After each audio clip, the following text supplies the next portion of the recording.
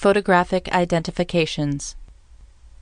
In 1883, there were conducted within my knowledge a series of experiments illustrative of the unreliability of photographic identifications, and other similar experiments have often been made. These consisted in calling upon 10 students who had witnessed 2 skillful sign writers executing some work upon a street window to later identify them from photographs.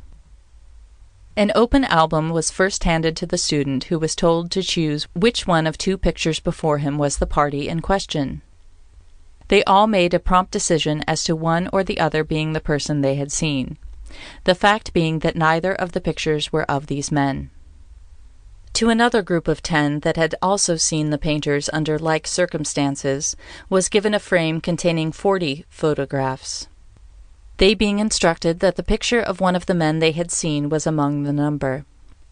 Only one chose the right picture, and none looked for or found more than one, although without their knowledge pictures of both were plainly before them in the group.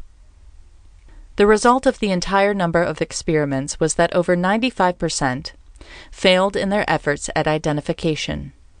In my own case, by means of pictures, a man in Milwaukee is or was ready to make oath that I was in that city, accompanied by the 2 children, at a time when the Philadelphia authorities know we were elsewhere. A woman in Chicago is equally positive that I was several days at her boarding house with Miss Williams and the 2 children, at a time when the authorities know I was in Cincinnati, Ohio. In the same manner, 2 Detroit parties are ready to swear that Miss Williams was in that city, accompanied by a man answering my description of Hatch, at a time when I know he was with me in Indianapolis. In all these instances, and in the Toronto identifications, I believe the parties have been honest in the statements made, but it must be remembered that they have been led to understand that no other decision was possible. A good example of the methods employed was furnished some months ago when at police headquarters here.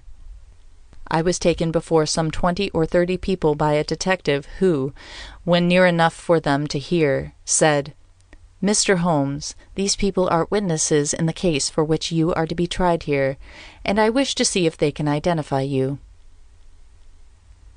End of section 14.